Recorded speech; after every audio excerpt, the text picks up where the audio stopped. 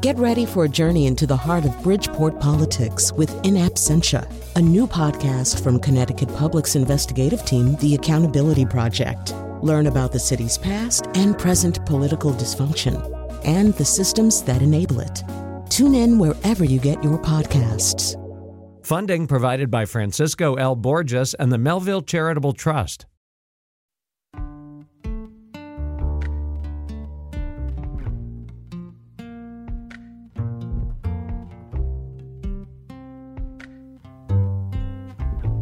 This is Where We Live on Connecticut Public Radio. I'm Lucy Nalpathanchel. The U.S. military announced it will move 3,000 American troops to NATO member nations in Eastern Europe in response to a potential Russian invasion of Ukraine. Here's Pentagon Press Secretary John Kirby on Wednesday. I want to be very clear about something. These are not permanent moves. They are moves designed to respond to the current security environment. Moreover, these forces are not going to fight in Ukraine. These movements are unmistakable signals to the world that we stand ready to reassure our NATO allies and deter and defend against any aggression. Kirby says the move shows the U.S.'s commitment to its NATO alliance. How will Russia respond? Today, Where We Live, we talk about the crisis and we get context on the complicated relationship between Ukraine and Russia. Coming up, we hear from members of the local Ukrainian American community. There are an estimated 20,000 living in Connecticut. What questions do you have? You can join us, 888-720-9677. That's 888-720-WNPR. You can share a comment or question on our Facebook page or find us on Twitter @Where We Live. Joining us first on Zoom is Alex Kuzma. He's a Ukrainian American who lives in Wethersfield, Connecticut, and he's also the Chief Development Officer for the Ukrainian Catholic University Foundation. Alex, welcome to our show. Thank you very much, Lucy. I mentioned the Ukrainian American population in Connecticut. Tell me about this community and, of course, with the news over the last month or so, how everyone is faring as they watch the latest updates. Thank you, Lucy. Well, certainly we're covering the events and watching the events with great concern and trepidation. Our community is actually incredibly vibrant here in Connecticut. We have about 8 Ukrainian Catholic and Orthodox churches. We have a very active community that's been fully engaged in our contacts with our congressional delegation, especially with Senators Murphy and Blumenthal. Both of them have been to virtually every one of our churches multiple times over the last 8 to 10 years. And so we're very grateful for the fact that both our senators visited Ukraine last month to show U.S. support and to get the facts on the ground. We're also very grateful that Pope Francis called for a global day of prayer for peace in Ukraine. And last week, Archbishop Blair and our Ukrainian Catholic Bishop Paul Chomnitsky celebrated a special prayer vigil at the Church of St. Mary next to the Yale campus to pray for peace. But our community, as you mentioned, it's quite remarkable. We have very active Ukrainian cultural schools in Hartford and Stamford and New Haven. We've got hundreds of kids studying Ukrainian language and literature and history. We also have a very active, a wonderful dance ensemble, Zolotay Promen, based here in Hartford, that has 90 kids, and they've been quite renowned around the Northeast. Did a beautiful performance a few years ago at the Belden Theater that packed the hall. And then we have a lot of students there's an active Ukrainian students club at Yale and UConn, and we've had some terrific conferences at Wesleyan and University of New Haven, co-organized by the Ukrainian community and various scholars. So we're very proud of the level of activity here in Connecticut, and we're following events in Ukraine very closely. Tell me a little bit about your family background and how you got involved in this work, to help bolster economic development resources, but also educational support and humanitarian assistance over the years, Alex. Sure. Well, my parents were both war refugees from Ukraine. They left at the end of World War II and ended up in the displaced persons camp in Germany. I was born here, but I've been pretty active in the community since I was a kid. I I guess I became reenacted or reactivated in the late 1980s after the Chernobyl nuclear disaster. There was a terrific organization called the Children of Chernobyl Relief Fund, and I joined them. I was a practicing lawyer at the time in Hartford, and I took a 1-year leave of absence to work with them. We organized a huge airlift out of Bradley International on the world's largest plane, which is a Ukrainian-built Antonov 225. And 15 years later, that 1 year's leave of absence still had me working for the Children of Chernobyl, and it was a great experience. And now I'm working for the Ukrainian Catholic University, which is the first and only so far Catholic university in the former Soviet Union. And we're very proud of the level of generous support we've received from around, not just from Connecticut, but from around the country. And right now, UKU, as we call it, the Catholic University, is considered the finest institution of higher learning in Ukraine. So we're very proud of the work that they've done in supporting democracy and political reform in the country. Mm-hmm. As we look to current events, Alex, often to understand what's happening, you have to look into the past. And so part of why we were interested in hearing from you today was to talk about this very complicated relationship between Russia and Ukraine. Tell our listeners who may not be as well versed as you and others with connections to Ukraine, some of that history that has led to this moment. Well, it's a long and complicated history, but in some ways quite simple. I mean, Ukraine has been striving for its independence and freedom for over 300 years, since Tsar Peter invaded Ukraine back in 1709 and massacred 15,000 people at the city of Baturin, which was a large settlement. And since then, Ukraine has been invaded by Russian troops any number of times in 1918, 1920, 1932, 1939, 1944, and then again in 2014. So the notion that Putin is trying to spread around the world that somehow Ukraine poses a threat. Ukraine has never invaded Russia, and Russia has invaded Ukraine multiple times, and most recently in 2014, after the people of Ukraine mobilized a huge nonviolent revolution called the Revolution of Dignity, where a lot of our students from our university and over 1 million people in 2013, December of 2013, stood out for weeks on end in the sub-zero temperatures to defy the government there, which was leaning toward Putin and leaning toward Russia. And the people in Ukraine made it very clear that they had no intention of going back to Russia, and that they were willing to die if necessary to fight for their freedom. Lucy, just to kind of give you a sense, I know to give people a sense of sort of that complicated relationship, a friend of mine who lived in Ukraine for many years said that to understand Ukraine's relationship to Russia, it's a little bit like an abused wife of an alcoholic husband. She officially divorced in 1991 when Ukraine achieved its independence. And this abusive, somewhat psychotic husband just can't let her go. He keeps trying to reclaim her. Can't believe that she can live on her own without his involvement and without his abuse. And I'm not sure how apt that comparison is, but in some ways it's true. I mean, Vladimir Putin, on any number of occasions, has said that either Ukraine is not even a country. There's 42 million Ukrainians that live in Ukraine that would beg to differ. And besides that, this is a country that has a deep history that goes back over 1,000 years, going back to the Christianity of Ukraine back in the year 988. And so Ukraine has maintained and developed a vibrant history, literature, its own language. There are over 35 million people in Ukraine, and another 5 million people around the world that speak Ukrainian. That's, it's a remarkable achievement considering that the Ukrainian language was persecuted for centuries. So it is a complicated relationship. What I would say is that, to look at what are the true intentions of the Ukrainian people. In 1991, Ukrainians voted by 92.3% to split away from Russia. That's about as resounding a statement, declaration of independence as you could get. And yet Putin just can't get it through his thick skull that Ukraine really, really has no interest in going back to the Soviet model and has no interest in reuniting with Russia. So he's trying to somehow intimidate and force it to come back by force. Again, you're hearing Alex Kuzma here on Where We Live. He's a Ukrainian-American living in Connecticut for many years, also Chief Development Officer for the Ukrainian Catholic University Foundation.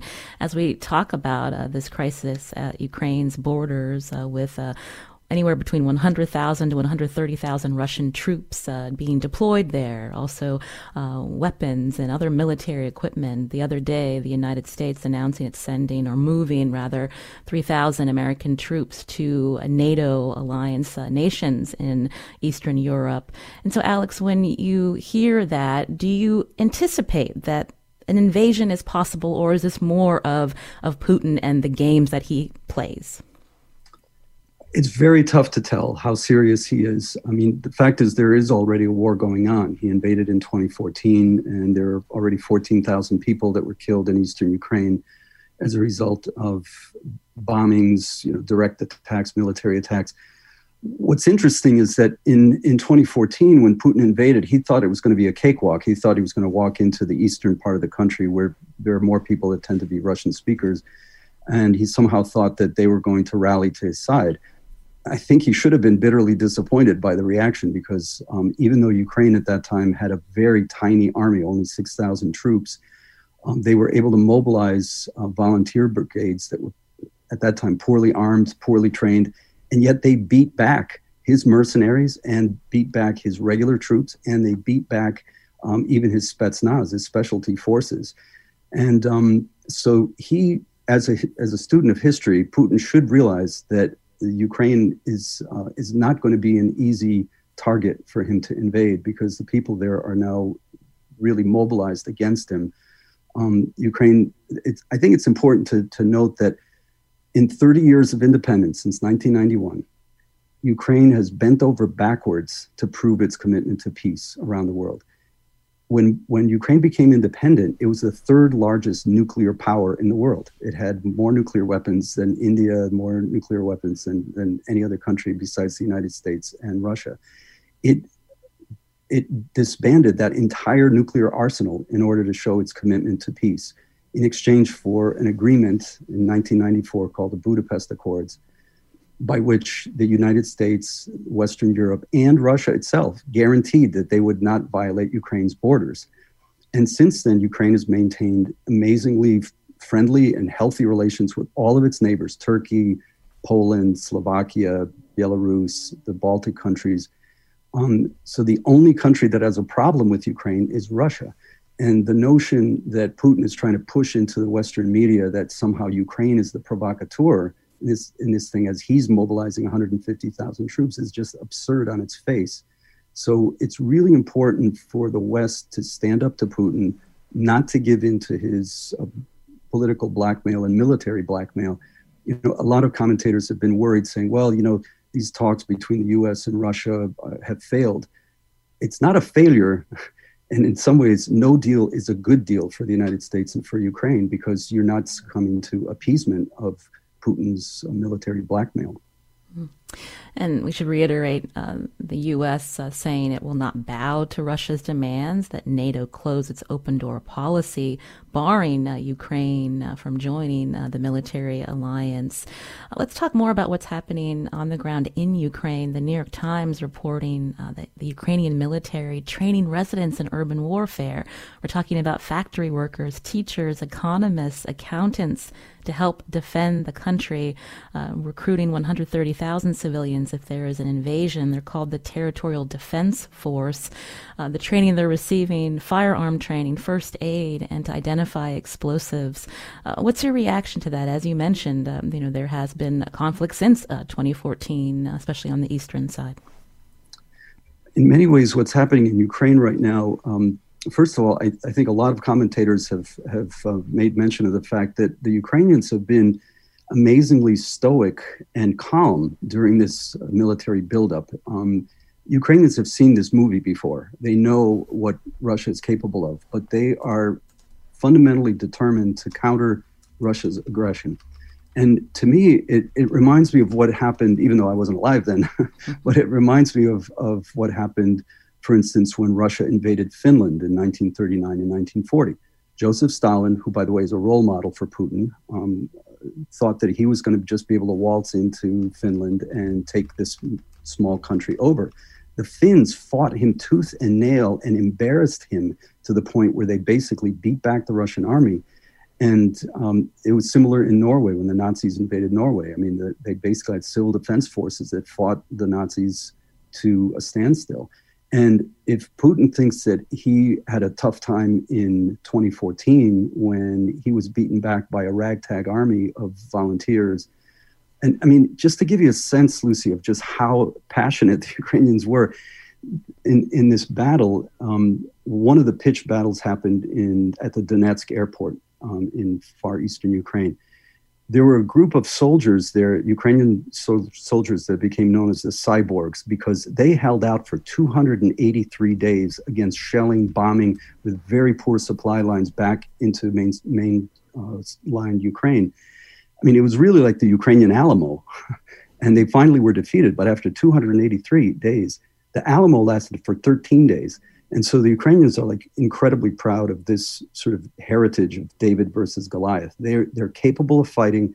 And as the late Colin Powell would say, you know, the passion that a people feel for defending their country is a force multiplier. And so when you mention the civil defense forces, you know, there were little old ladies, I mean, babci as we call them, little, you know, grandmas in the city of Mariupol that were digging anti-tank trenches during the 2015. So he's going to be facing a population that is 100% against his machinations. And he's going to have hell to pay if he invades. And I think if he's smart, if he's as smart as he thinks he is, he will back down, and this is going to be just a ploy, and he's going to back away from the troops and leave Ukraine in peace. You're listening to Where We Live on Connecticut Public Radio. My guest again, Alex Kuzma, a Ukrainian-American who lives in Wethersfield. He's also Chief Development Officer for the Ukrainian Catholic University Foundation. As we talk about what's happening overseas, we're going to keep talking with Alex after the break. What questions do you have about Ukraine and Russia? You can join us too, 888-720-9677, or find us on Facebook and Twitter at Where We Live.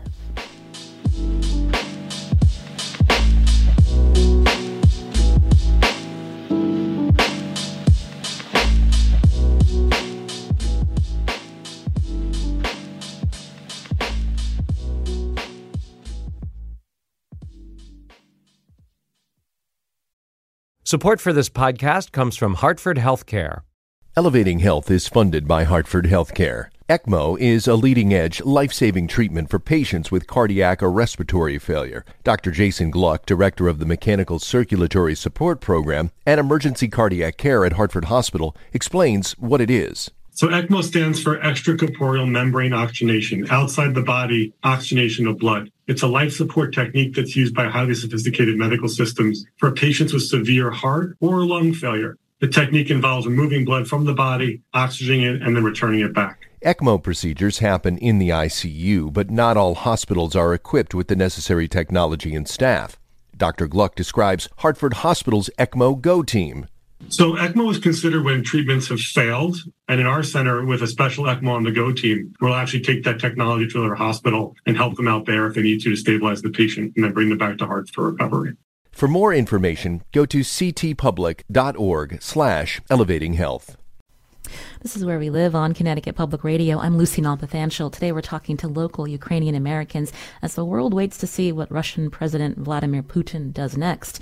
Ukraine first got an alert about a potential Russian military operation in November, and then over the last month or so, Russia began sending troops and military equipment to the Ukrainian border, and now has between 100,000 to 130,000 troops surrounding the country on all sides. Just yesterday, the U.S. announced it was moving 3,000 American soldiers to NATO member nations in Eastern Europe, but making clear this group would not go into Ukraine. Connecticut's U.S. Senators Richard Blumenthal and Chris Murphy met with Ukrainian President recently as part of a Senate delegation, and Senator Murphy spoke on Wednesday on MSNBC's Morning Joe about the recent developments. Here's what he said.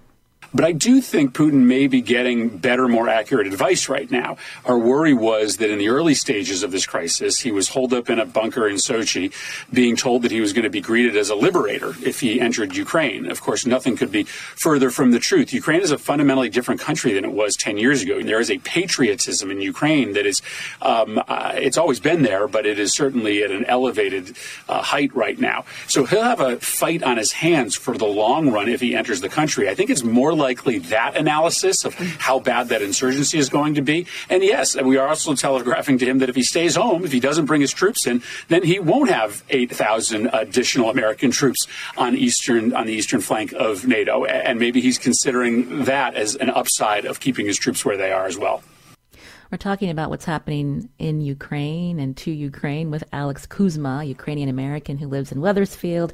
He's Chief Development Officer for the Ukrainian Catholic University Foundation. If you're a member of the Ukrainian-American community, you can join us, 888-720-9677, or find us on Facebook and Twitter at Where We Live. Alex, talk about the U.S. response so far. In many ways, we've been very grateful for the response of the U.S. Congress. I mean, at a time when there's not a lot of bipartisanship in Washington, the U.S. House of Representatives voted overwhelmingly in support of sanctions and military aid to Ukraine. I think there were only 5 members of Congress and 2 members of the Senate that voted against it. So, we have really strong support in Congress and very strong support for the U.S. State Department. The ambassadors and U.S. State Department staff that have lived in Ukraine basically fell in love with the country. They kind of went native almost, as people would like to say. So we have enormous support. What we are lacking, I think, is individualized sanctions against individual oligarchs that are supporting Putin's imperial ambitions. Lana Babi will talk about this more later about, the Holodomor and the history of genocide in Ukraine by the Russian troops during the Stalin era.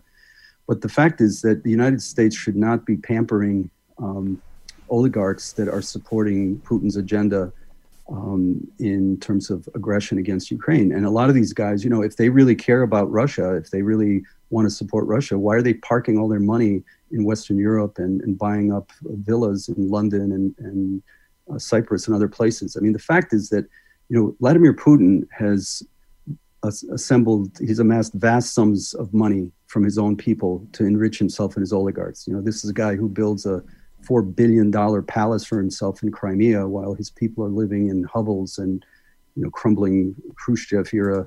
They call them Khrushchevki. They're Khrushchev era high-rise apartments.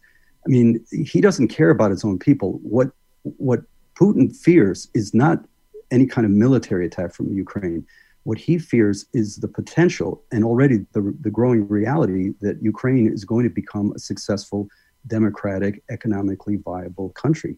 That's what freaks him out. And he said so. He said what scares him are the so-called color revolutions. So the Orange Revolution in Ukraine in 2004, when Ukrainians mobilized over 1 million people to protest against his attempts to install a puppet regime under Viktor Yanukovych. And he fears the Georgians, the Rose Revolution there. So he's afraid that if Ukraine is allowed to prosper and to go the way of Poland and the Baltic countries, I mean, the reason why the Ukrainians in 2014 mobilized this mass movement in favor of the European Union is they looked at what happened in Poland and Lithuania. I mean, Lithuania, after they joined the EU, their GDP started growing in leaps and bounds, 9%, 11% growth rate. And, the Ukrainians are not stupid. They said, that's what we want to have. We want to have a thriving economy. And Lucy, one thing I just wanted to mention is that, the way that Putin has tried to position Ukraine or to depict it is as some kind of economic wasteland. And we're very angry with some columnists like Ross Douthat from the New York Times and Tucker Carlson, who are trying to portray it also as some kind of a country that's a wasteland. Nothing could be further from the truth. Ukraine is one of the most powerful producers of food in the world. It's among the top 5 exporters of wheat, maize, corn, soy, sunflower oil in the world. And it's actually feeding, hundreds of millions of tons of food that Ukraine exports every year. It is not only a breadbasket for Europe, it's a breadbasket for the world. And so the world has a stake in supporting Ukraine, not only in terms of the human rights posture and the security posture, but because of food security around the world. And the other thing that's so tragic, even if Putin doesn't invade, it's already tragic that thousands of young, brilliant Ukrainian men and women have to waste their time, sitting in frozen bunkers in eastern Ukraine when they are actually trying to get educated, trying to develop a better country. And, a lot of people don't realize that Ukrainian engineers, when left to their own passions and devices, have been among the leaders in developing technologies that we all take for granted today. Whether it's Igor Sikorsky or Steve Wozniak, the co-founder of Apple. These are brilliant people, and the world would benefit from letting them operate and develop in peace rather than invaded by a crazed aggressor. So we know now that the U.S. has supplied or is supplying Ukraine with weapons to defend itself, and also seeking to reassure its allies in Eastern Europe that it will fulfill its treaty obligation to defend them if they are attacked. And we know that Ukraine is not yet a NATO member, and so the U.S. has no treaty obligation to come to its defense. And so besides sending weapons and also, as you mentioned, looking for increased sanctions, that's all the U.S. can do right now, Alex? Well, President Zelensky in Ukraine has said that, we're not asking for boots on the ground. We will defend ourselves. We're not asking for the U.S. to commit troops. What we do need is we need defensive weapons, especially things like anti-aircraft batteries. I mean, you can't invade Russia with anti-aircraft batteries. It's only if Russia invades Ukraine that you need anti-aircraft, and you need communication and command and control centers and Javelin missiles that can at least blunt an attack by Russian tanks. So, and the U.S. has begun to step up. We're grateful. Our community is very grateful that that's happened.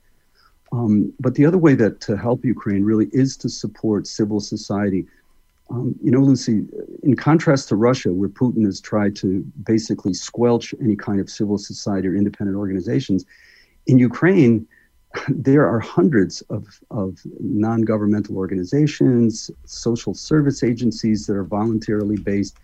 Ukraine has one of the most pluralistic religious communities in the world. I mean, the Jewish community has gone through a spectacular renaissance in cities like Dnipro and Berdichi. The Crimean Tatar community is very supportive of Ukraine. You've got Christians, Muslims, and Jews that are working together, and they were all together on the Maidan during the 2014 revolution. And I've met with Rabbi Yaakov Bleich, who's the former chief rabbi of Ukraine.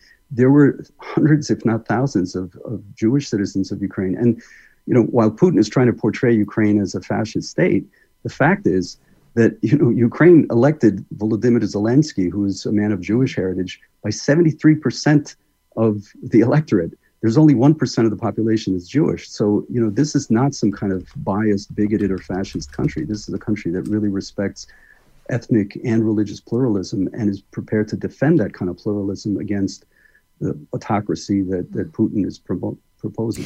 You mentioned Ukrainian President Zelensky. I wanted to get your response. He told President Biden and other world leaders to turn down the impending invasion rhetoric. And I'm wondering if you can talk about the impact on the Ukrainian economy today. I mean, the economy has taken a hit, as well as the economy in Russia has taken a hit, because markets don't like instability. And so it's understandable. I think President Zelensky is right. There's no reason to hype up the rhetoric. If Russia invades, Ukraine is ready for an invasion. And David is happy to take on Goliath in that situation. Well, we're not happy. Ukraine is not happy to do it, but Ukraine will defend itself to the hilt. But yeah, there is, I think it is important to tamp down the rhetoric to some degree and not to treat an invasion as a foregone conclusion. So I think, Zelensky is right. The other way that I think the United States can really help is really supporting these various grassroots initiatives, civil society programs. Those are the engines of reform and anti-corruption in Ukraine that can get a lot more traction. And I remember when I worked for the children of Chernobyl, we were begging USAID and other agencies to be more forthright in providing serious financial support to those groups, as opposed to just providing money to government agencies where the money could be much more easily siphoned off and gone into corrupt channels. You mentioned as we talk about whether or not Putin will invade, in the past he's shown, he's also interested in the long game, right? So, how long could these Russian troops be on the border? Is he more interested in a hybrid strategy? And so thinking about other ways to provoke instability like cyber attacks, like Europe's reliance on Russia for oil and gas. What do you think, Alex? Absolutely. Lucy, I think it's important to note that Putin is a strategic thinker, and I wish he wasn't as clever as he is in some ways. We have to be honest with ourselves. But he is, the irony with Putin is this is a guy that knows how to project his own evil on his adversaries. He has been working with ideologues like Peskov and Alexander Dugin to develop a whole master plan that's gone on for decades to destabilize Europe. I mean, it's ironic when he calls Ukraine fascist, where, you have this beautiful, pluralistic society. I mean, Putin himself has been pumping amazing amounts of money into right-wing extremist parties in Europe, in France, Marine Le Pen, in Germany, in Austria, in Netherlands, in Greece, in Denmark, in Sweden. In Sweden, the far right got 17% of the vote. In Ukraine, as our friend Trudy Rubin, who writes for the Philadelphia Inquirer, pointed out, in Ukraine, the far right got only 1.5% of the vote in the 2014 election, and they lost even more votes in the 2019 election when Zelensky was elected. So you compare, where are the fascists? The fascists are the ones that are being supported by Putin's largesse in pumping vast amounts of money. And frankly, we've also seen from recent history that Putin is also not beyond pumping a lot of money into the United States. We saw Paul Manafort, the evil native son of Connecticut, that received $17 million in bribes from a pro-Russian oligarch like Oleg Deripaska in order to penetrate. Literally, that's what he signed up for. He was going to penetrate the American political system, and he did. And so we have to be very cautious as to Putin is a diabolical guy. He's very clever. He knows how to play the long game, and he has the advantage that he lives in a country where he's effectively president for life. So he can play the long game in a way that in a democratic society, we have a hard time keeping up with him. But we have to recognize who he is. I mean, this is a guy who feels that Joseph Stalin is his role model. Imagine if Angela Merkel or Gerhard Schroeder started saying, Hitler wasn't such a bad guy. We should be, the whole world would be up in arms.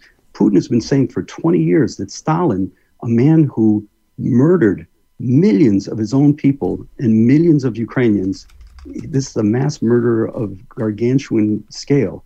He thinks that guy should be a role model worth venerating by the Russian people. And that's a tragedy for Russia, because the Ukrainians are not going to fall for that nonsense. But it's a tragedy for Russia that their people are being brainwashed to believe that this monster is somebody worth emulating.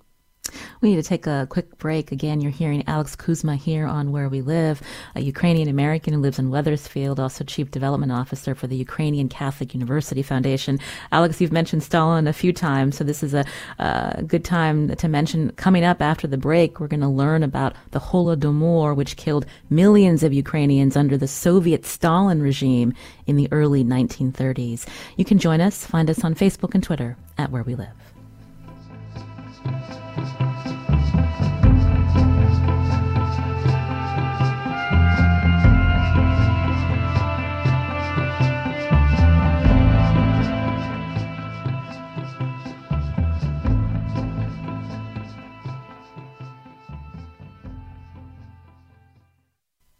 This is Where We Live on Connecticut Public Radio. I'm Lucy Nalpathanchel. We're learning more about the complicated history between Ukraine and Russia as the world watches what happens next at Ukraine's border, where more than 100,000 Russian troops are deployed, and concern continues over a potential Russian invasion. Now, in the early 1930s, millions of Ukrainians were killed under the Soviet Stalin regime, but many people today may not be aware of this event known as the Holodomor. Joining us now on Zoom room is Lana Babi, who's a retired librarian from the University of Connecticut. Now she is an independent researcher and she lives in Manchester. Lana, welcome to our show. I'm so glad to be here. Thank you, Lucy. So tell us about the Holodomor and what happened.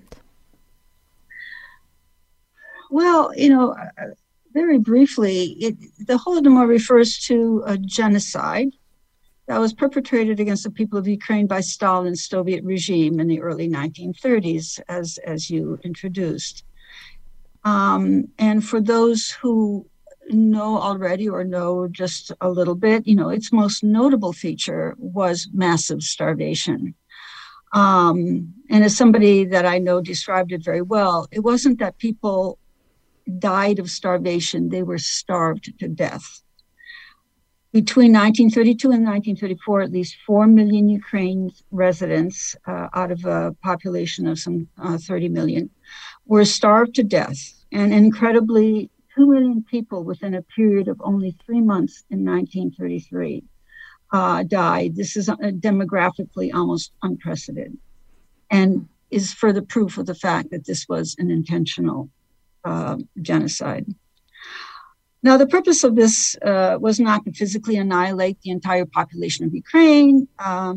It was rather to destroy, in part, a national group through a variety of means as described in the UN Genocide Convention adopted in 1948. Now, starvation did the killing part. It did the bodily and mental harm. It prevented births. But to paraphrase Raphael Lemkin, he was the one who defined genocide and called what happened in Ukraine a perfect example of genocide. There was a multi-pronged approach that affected the entirety of the national group. Stalin and his followers were determined to teach the Ukrainian people a lesson that they would not forget for desiring independence during the period of the Russian Revolution, which was only, little more than 10 years earlier. Alex, as Lana talks about this forced famine, or known as the Holodomor, where millions of Ukrainians were killed, this grew out of Stalin's collectivization policy related to agriculture. Can you talk about that?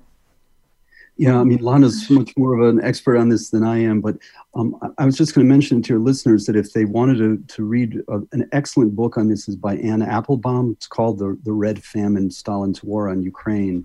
And it's really a chilling book because it shows just how methodically the Soviet authorities, led by Stalin, Kaganovich, Postyshev, and others, basically confiscated the Ukrainian harvest in 1932 and 33, blocked humanitarian shipments, and then shipped a lot of this grain that was desperately needed for these starving Ukrainians, shipped it overseas to develop hard currency for his industrialization program.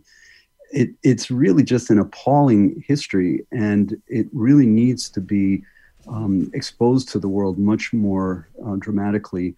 Putin has now admitted that there was a famine, but he denies that it was a genocide. As Lana pointed out, Raphael Lemkin, who was the attorney that led the campaign for the United Nations Genocide Convention, he defined this as a classic case of genocide because, first of all, the Soviets basically tried to destroy the intelligentsia. They murdered and exiled most of the clergy, most of the religious leaders in the country, and then systematically just tried to block out, they just cold-heartedly starved out, 3.9 million at the low end and possibly as many as 10 million people in these purges.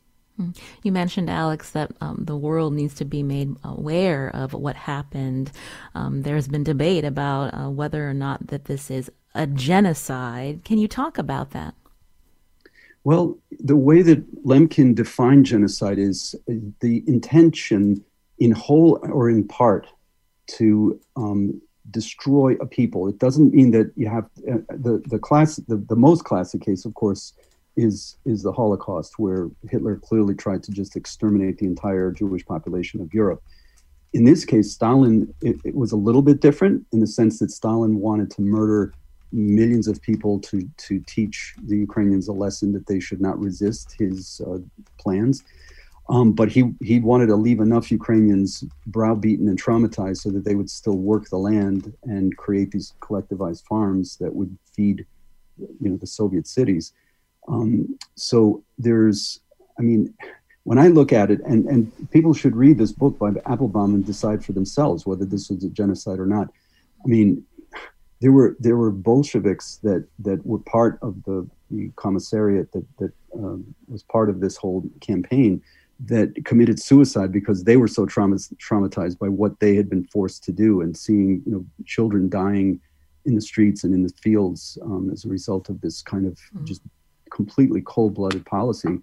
You look at the Rwandan genocide was about 1 million people. Armenian genocide was 1 million people. Bosnia is considered a genocide with hundreds of thousands. In Ukraine, at a minimum, we're talking about 3.9 million people. And this was part of a pattern of crushing Ukrainian national spirit and Ukrainian national resistance that stems back from, Tsar Peter in the early 1700s. As far as the parallels go, when you're looking at somebody, again, who admires Stalin, the perpetrator of the Holodomor, in Vladimir Putin, this is a guy who, we've got to remember, he built his whole career around deceit and lies and violence. This is a guy who thinks that poisoning your political opponents with polonium, plutonium, and dioxin is a normal form of statesmanship. And this is absolutely in keeping with the Stalin playbook. And so you've got, and when Putin unleashed his army of quote unquote mercenaries and biker gangs into Eastern Ukraine to try to create this phony Novorossiya type of pseudo republic, the war crimes that were committed and are still being committed in Eastern Ukraine, even without a broader invasion, the war crimes are absolutely staggering. The torture, the mutilation of POWs, the murder of Crimean Tatar activists. This follows the same pattern that happened in Chechnya in the early 2000s. By the Russians' own estimates, they slaughtered about 160,000 people by bombing the city of Grozny. So these are not normal. These are not normal rules of engagement in any kind of a war. And Putin would like to be treated as some kind of a normal person, but the fact that he's sitting on top of vast reserves of natural gas and oil does not make him any more civilized or any less barbaric than these war crimes would indicate. We just have a couple of minutes left, Alex, and again, we appreciate all the perspective that you've been able to share with us this hour. And I have to ask, if you still have family in Ukraine, how worried are you? I do have family, mostly in Western Ukraine, so they would not be likely affected by this. But one of my nephews, who's 26 years old, was recently wounded. He's a lieutenant in the Ukrainian army. He was out in Donetsk. He was wounded during a mortar attack. He's rehabilitating now, but he's planning to go back to the front lines because he wants to defend his family. He's got 2 little babies, and so and I have Lucy. I've got dear friends in Eastern Ukraine. There's some beautiful programs out there, like my friend Yuri. I'm not going to use his last name so he's not in danger, but they've created a program that was sponsored by Ukrainian Catholic University alumni called Building Ukraine Together after the invasion started. And they've been rebuilding houses that were damaged in the fighting and creating like community centers where young people can gather to get away from the pressures of war. There's some beautiful programs happening out there. They're trying to rebuild their country, and Putin just doesn't want to see that happen. There's a lot of tragedy already, even with this limited war that has devastated Eastern Ukraine. And I'm sorry that Lana wasn't able to join us, because she's really a magnificent person who knows a lot more about the Holodomor. But no, this is a pattern. And again, I think it's really important for the world to recognize that Ukraine is much more valuable to the world as a breadbasket that can produce vast amounts of grain and foodstuffs. We're dealing with a world that has major food insecurity right now. Countries like Yemen and Ethiopia, they're going through famine. Ukraine, if it's left to its own devices, and if its incredibly productive and efficient farmers can continue to produce food for the world, that's going to be a lot more valuable than some little vassal state similar to North Korea, where Putin can feel like a big czar, that he's dominating another country. He's got 8 time zones worth of territory. Isn't that empire enough, even for an imperialist like this? It's it's just staggering. But anyway, that's kind of a perspective. We appreciate again your time today, and unfortunately we're out of time. Alex Kuzma again, a Ukrainian American living in Wethersfield. Also, Ilana Babi joined us, who lives in Manchester. Today's show produced by Tess Terrible. I'm Lucy Nalpathanchel. We thank you for listening. It's also Connecticut Public Radio's short winter membership drive. Here are 2 of my colleagues to tell you how to support the station.